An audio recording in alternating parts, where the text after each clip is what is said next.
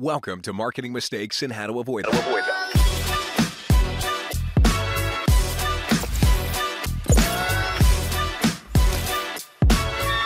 Here's your host, Stacey Jones. Welcome to Marketing Mistakes and How to Avoid Them. I'm Stacey Jones, and I'm very happy to be here with you all today. I want to give a very warm welcome to Aditya Varanasi. Aditya is the founder and CEO of Awareity, whose goal is to make world-class marketing more affordable and sustainable for up-and-coming companies. After spending 14 years in marketing at PepsiCo, he pioneered new ways to unlock the power of digital media across a wide range of brands, including Cheetos, Cracker Jack, and Lay's Stack, by adapting emerging advertising technology to build targeted, impactful awareness for small businesses. Today, he works with hundreds of businesses of every size across nearly every vertical to create high impact and affordable marketing results. Today, Aditya and I are going to be chatting about how to inspire trust to grow your business and generate demand by delivering a compelling message to new customers. We'll learn what works from Aditya's perspective, what mistakes to avoid, and how some businesses just miss the mark. Aditya, welcome. So happy to have you here. Thank you for having me. Really glad to be here. Of course. What I love to always start off by saying is, how did you get here today? I know you have a long storied past, having worked at PepsiCo across all of those different brands, but what made you decide that there was a need to find a better, more affordable way to market for emerging brands? Yeah. So, as you mentioned, I spent a good portion of my career at PepsiCo. And one of the experiences there that was very informative for me was when we looked at our entire marketing mix and ran a regression. So we looked at the 4 Ps, we looked at competitive activity, we looked at product placement, were we on perimeter, were we in aisle, was there a pricing discount, and also our different advertising avenues and when those were running and that how that all ultimately impacted sales. And what we found was we were able to assign a coefficient to each of those activities. And it was really interesting to see. And then we knew how much we invested. We could ultimately get an ROI. And it sounded really, really smart. But the thing that the model missed was that when you layer different activities on top of each other, there's more of a compounding effect. It's not just the addition of each of those coefficients. It's actually an enhancement of each of those coefficients. So for example, if we had in-store pricing, we could understand exactly how much lift we would get for each discount level that we could offer and market. Same time, we knew if product was on the perimeter, we knew how many more units we would sell if it was in a featured location in store, high traffic area location in store.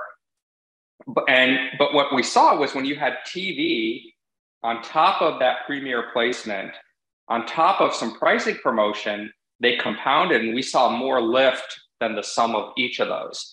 And it makes sense if you take a step back and take all this advertising and marketing jargon out of it. It makes sense because you see something like Cheetos. Everybody knows what Cheetos are, but you're reminded they're fun, they're playful, they make you feel like a kid again.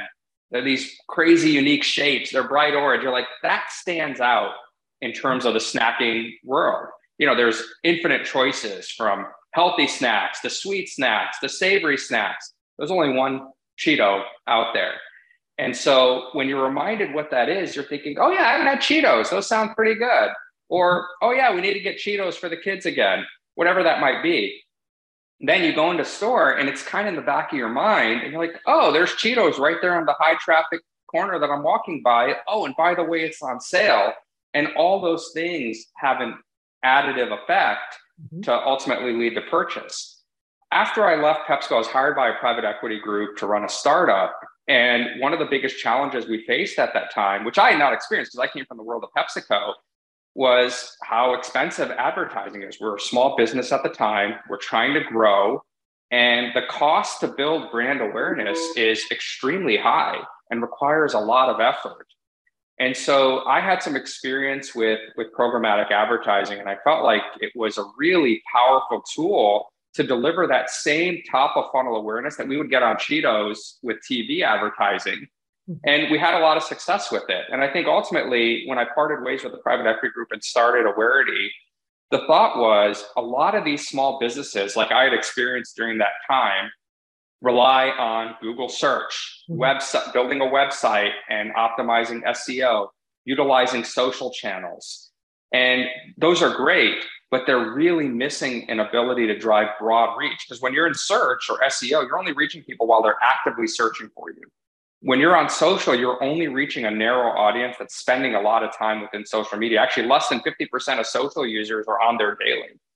And so you're missing a lot of people.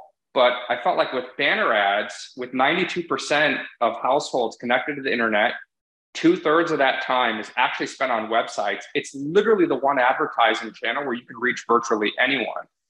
And there are some opportunities with the way the ecosystem is structured with a real-time bidding environment that I felt like we could develop some technology to make it affordable and efficient for small businesses to add that top of funnel on top of everything else they're doing, which then, if the science holds like it did at PepsiCo, would help accelerate their business. And I was pleased and pleasantly surprised when we were able to pull it off, and started seeing phenomenal results for our clients across a wide range of industries. It goes back to that simple thing. People have to see you an average of 7 times before they take action.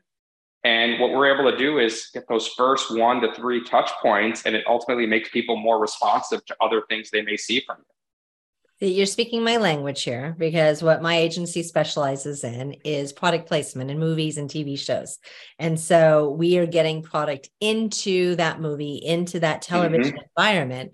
But then we also are enabling the clients to unlock a reason to advertise around that show, to run digital, to run linear through that. So then you have that double hit. And we know that we see a spike go up when those two are combined. And then when you bring in the third level, where then you're cross promoting it and you're bringing it into retail and doing something on package, or even taking some of the content and the IP and putting it into the brand's whole marketing world, that's even a stronger case of why it's going to drive sales. So that layering effect, it works across pretty much any facet of advertising and marketing today, and just of how you are building it out to make it effective.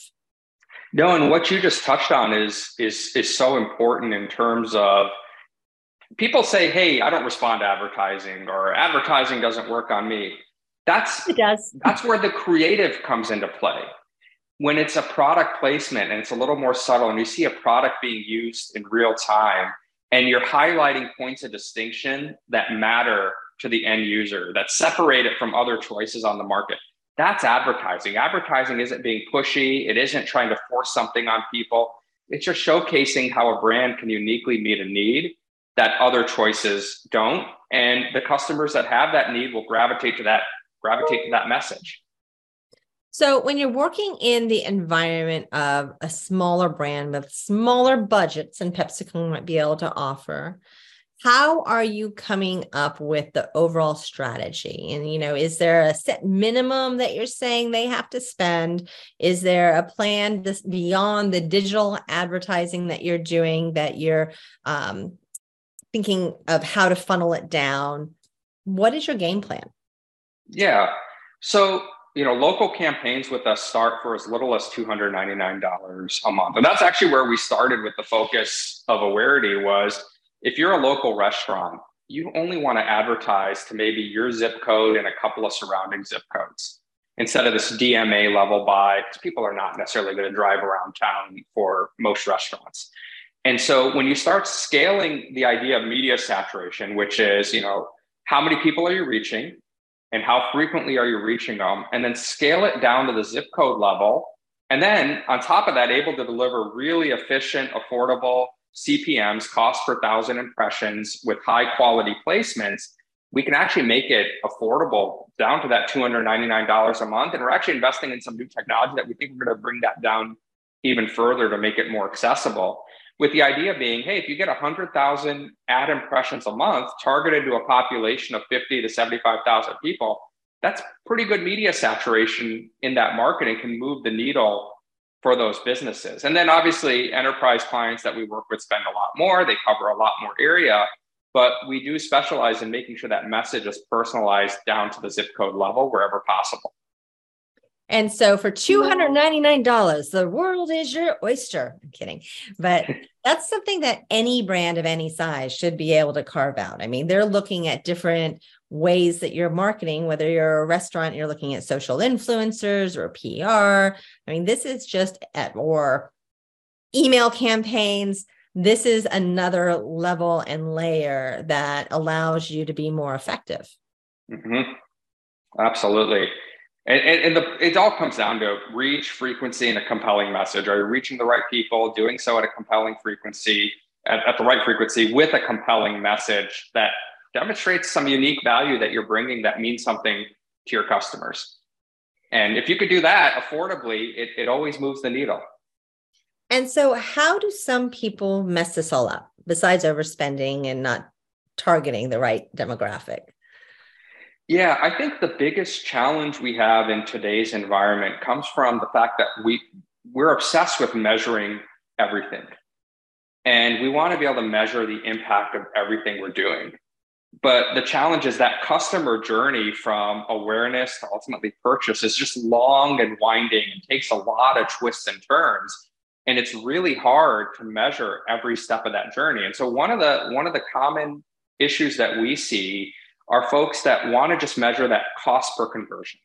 They say, hey, I put $1,000 into Google Ads, into paid search, and I was able to get 100 conversions valued at $100 each. And therefore I have a positive ROI. So I'm just going to pour more money into that. And in today's environment where people want to measure everything, it sounds like a really smart business decision, but it's really misleading. And I'll use a sports analogy. You know, it's like saying, hey, football teams tend to score touchdowns when they run the fullback dive, because they generally do that when they're on the 2-yard line and they just completed an 80+ yard drive to get to that scoring position. And the fullback dive's a really efficient way to get into the end zone. No head coach says, well, we should just run more of the fullback dive to score more points. That's not the way it works. And so I think the most common mistake is looking at the finish line and measuring the finish line of that journey and ignoring everything that happened before people got to that stage.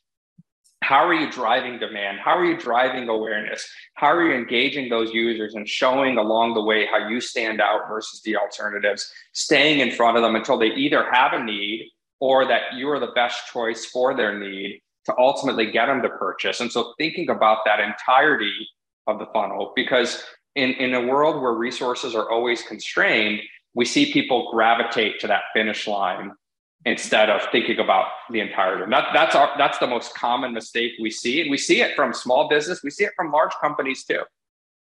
And when you're doing digital advertising, are you only looking now at Google, or are you looking at other platforms too? So we utilize a full programmatic advertising platform. So we can reach virtually every reputable, verified, safe website for placement.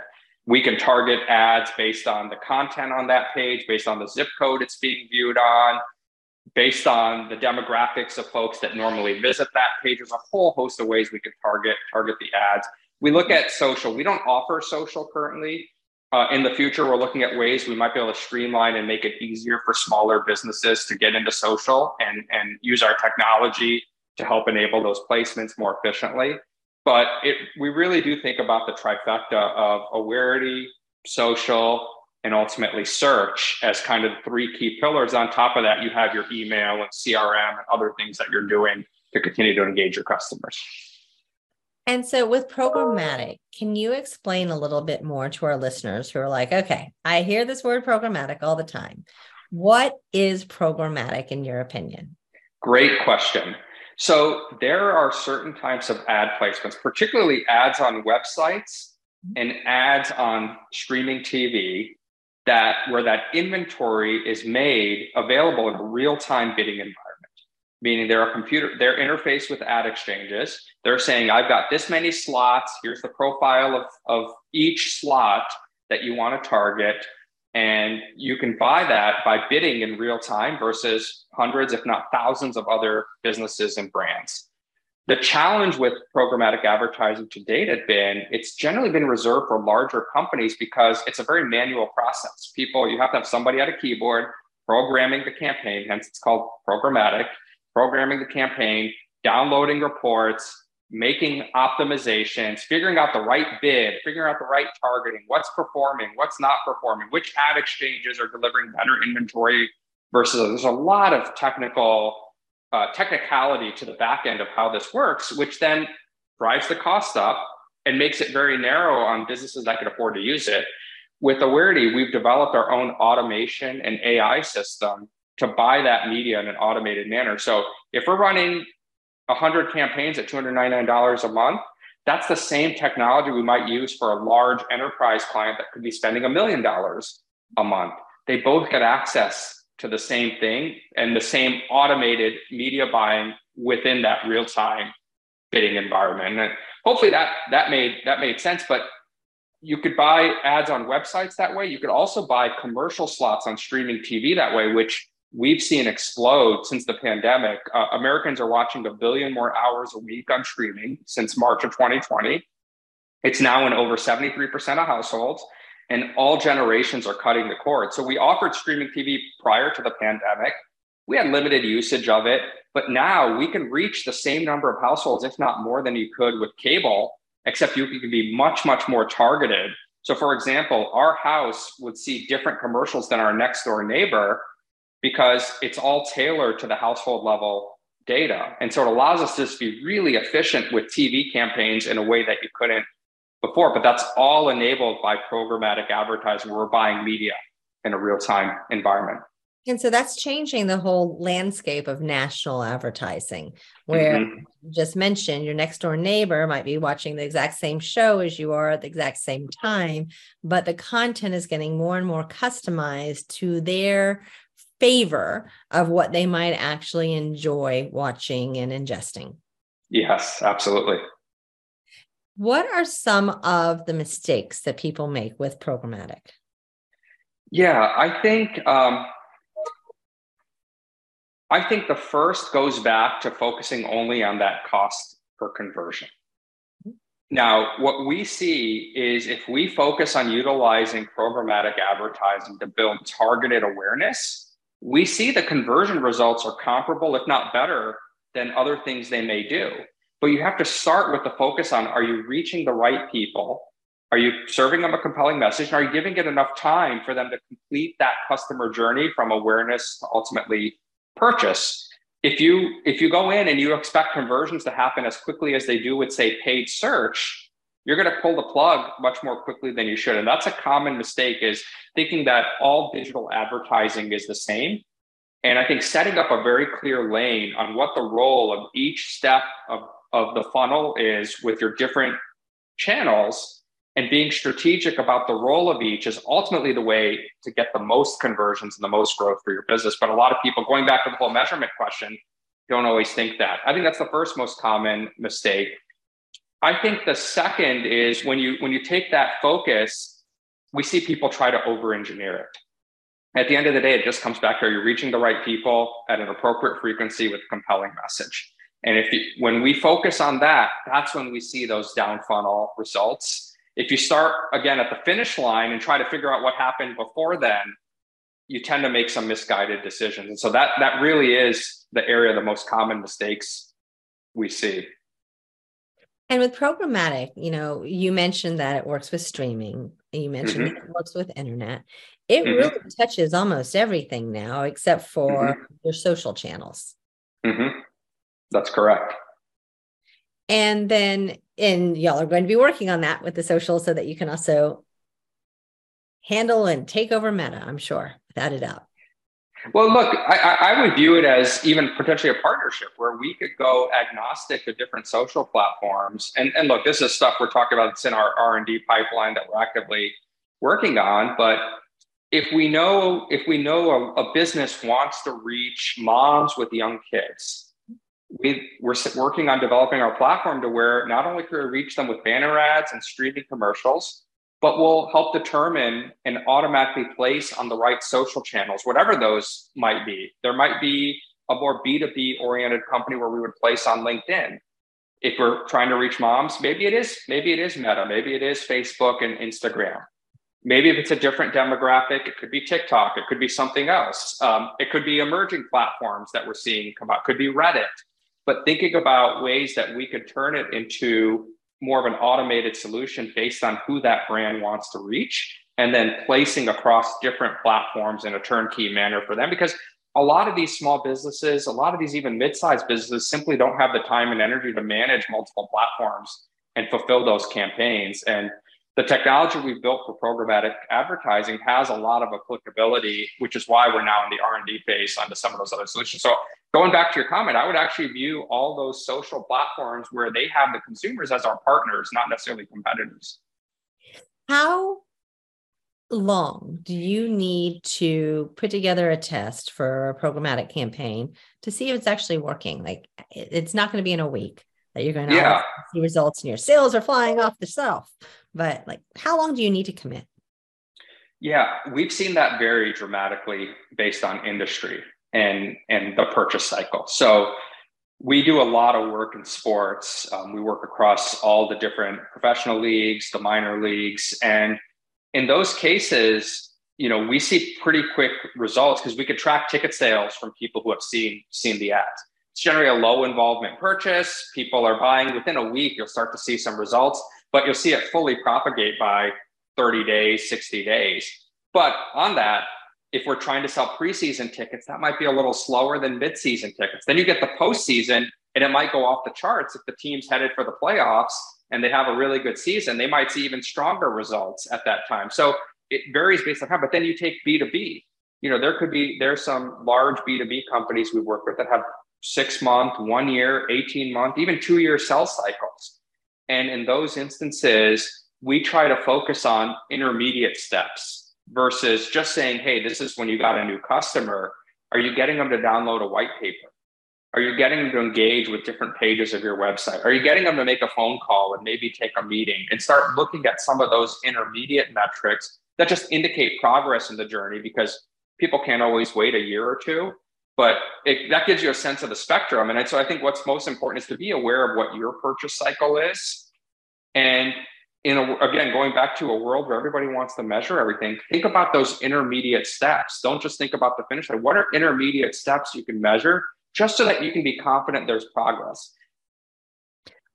Are there any type of categories of brands or service businesses that do better with programmatic than others? Is it an even playing field that any brand can find success, or do certain things just lend themselves? I've been surprised when I started this, the focus was B2C, but we've had some very, very niche B2B companies come to us and they've been very pleased with the results they've had. I think the only instances where we've seen it, because what we do is we tailor the solution based on their need. The budget, the number of impressions, how we're targeting is all tailored based on their need.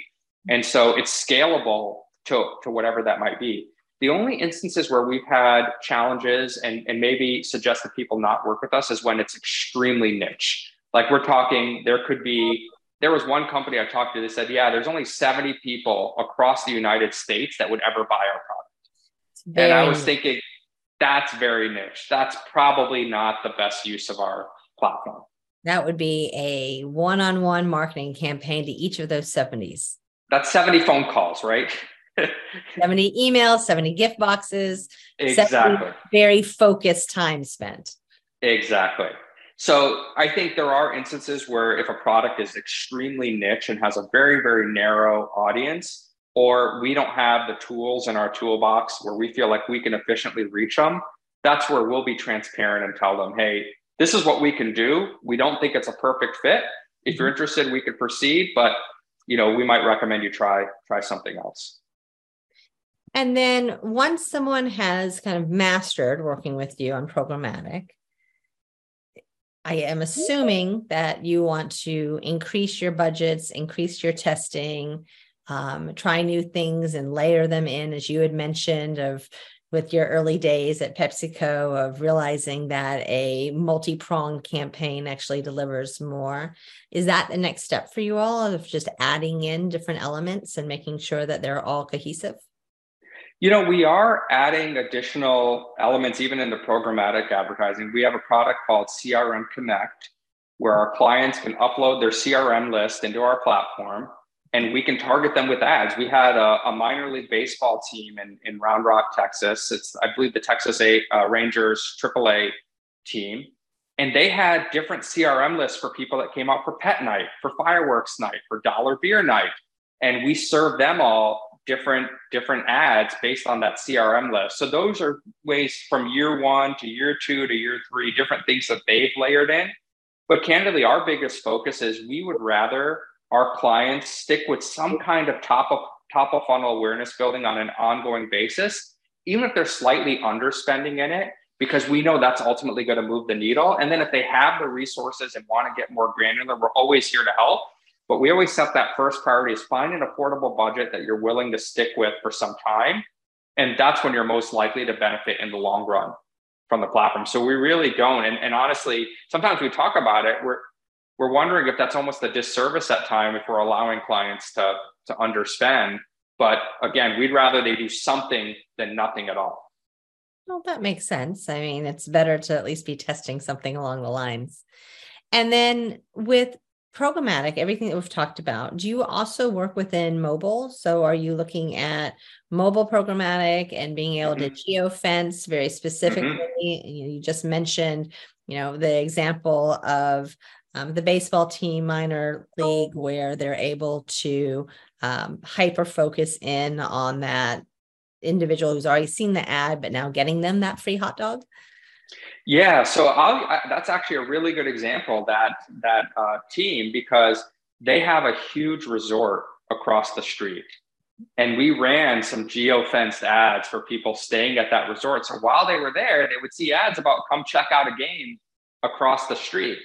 We also, for that team, they had some zip codes where they knew 80% of their ticket buyers came from. And so we heavied up placement in those zip codes, but then they also knew in the broader area, people would come out for a game or 2 a year. So we had a secondary market where we would serve at a lower budget, just focusing a little bit more on reach, just trying to stay top of mind with the broader audience, not at the same spend level, just to get folks to come out for at least that one game a year. So we do utilize a lot of that different technology. Every solution, every campaign is fully tailored to what that business's needs are. And like we said, we start first on, hey, what is their base need in terms of building top of funnel awareness, and then layer in some of those granular growth opportunities over time. And for those people or naysayers who are like, I advertise on Meta, I'm fine, I'm covered on Facebook or Instagram. You already touched on this earlier. You have to actually have your user on Facebook or Meta, and there's more likelihood, I'm assuming, than being just on Google or another search engine platform to be able to catch their awareness. That's right. And look, that part of our philosophy is we're not going to be pushy. If they're happy with what they're doing on Meta, let them be happy with what they're doing on Meta. We wish them all the best. I know we can help. And I know that if we can't help, we'll be the first ones to tell them we're not sure we can help because their audience is too niche. There are plenty of brands out there that have been very successful with social focused campaigns, but we are hearing more and more, especially with the iOS privacy considerations, where brands are realizing they can't rely just on one platform. And that's not just for Awarity's sake. That's really for the brand's sake. You don't ever want your business to be dependent on one third-party partner. You want to have some diversity in how you're reaching new people, because that makes you more sustainable in the long run and less prone to ebbs and flows in user behavior or technological changes. But B, it also reaches a broader audience, and reaching a broader audience is only going to help bring more people into your funnel. So how can more people find out about Awarity and where to go? I bet you can. Yes. Well, first off, visit us at awarity.com. We have a marketing blog with a ton of free content. Anybody can read it. There's a digital marketing 101. It's 6 videos that are about 1.5 minutes each. So it's very short to watch the entire thing. We're constantly adding new modules. There's samples of what we do, case studies of what we do. Again, a lot of content on stuff we don't even do, just to help people become sharper with their other channels. We're also offering for podcast listeners a sneak peek at some new innovation we have, which is going to include a marketing assessment. So if you go to awareity.com/thegift, it's a gift for your listeners to go in, fill out a form. It's a very easy form.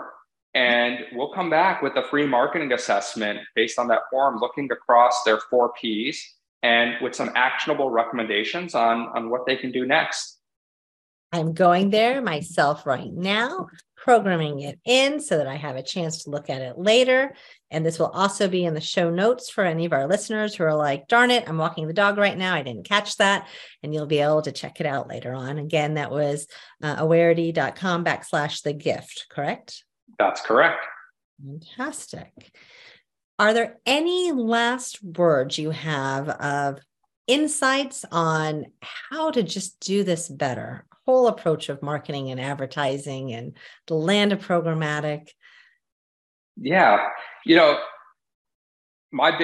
biggest advice I would give people is think of your own buying behavior. I think I've seen, and I'm guilty of it too, when I look at things from this side of the desk, I expect customers to do a certain thing. But when I put things through the lens of how I shop and how I make purchase decisions, I recognize it's a long and winding journey from awareness to purchase. And so put yourself in the shoes of the customer and the impact of how you can engage them across that entire journey and what you'd want them to see from you. And when you humanize it that way, it demystifies all this technical jargon and turns into, how do you just showcase your value at these different touch points? How do you engage people in a way that it means something to them? Don't put your goals in it, put their goals in it. And that's how you're going to meet them where they are. And that's ultimately going to lead to the best relationship in the long run. And that's a very simple thing that I think a lot of marketers and advertisers forget.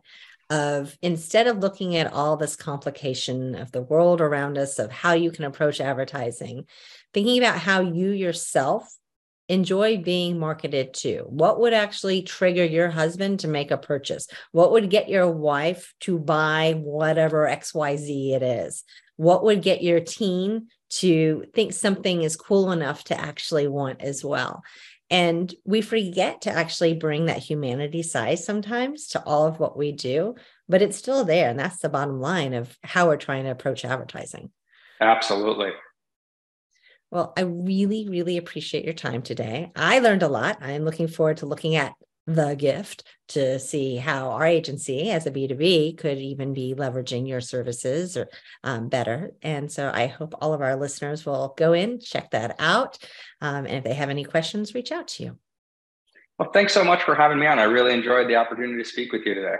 Of course. And to all of our listeners, thank you for tuning in to another episode of Marketing Mistakes and How to Avoid Them. I look forward to chatting with you this next week. And until then, if you have any questions about how you can indeed make that teen or the man, the woman, or whomever that you're advertising to more into your products by leveraging them, by getting them into content of other people's movies, TV shows, influencers, product placement, and all of those fun things. That's what my agency does. Please reach out. We'll chat. And I hope you have a fantastic week. Take care.